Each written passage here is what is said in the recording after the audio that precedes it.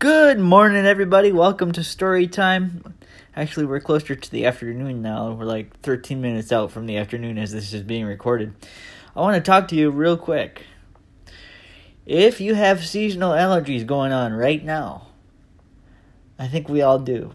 If you're dealing with the itchy eyes like I was a few minutes ago, I have a solution for you. If you've listened to this podcast at all, you know I'm a user of essential oils. I'm a believer in essential oils, specifically Young Living products.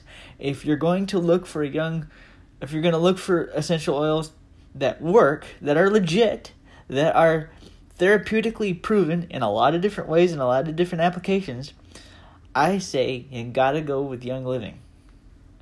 Young Living is the way to go. Now, I want to talk about something very specific this morning. If you are dealing with allergies, I have a blend for you to put in a roller ball. If you haven't used this already, I say go ahead and use it. Now, I have to give credit to my dear friend Lady Danger out here on Anchor, because without her, I wouldn't know what this recipe is. So, credit goes to her. But if you're looking for allergy relief, take a roller ball. Take a little bit of carrier oil, put a drop of carrier oil in, right?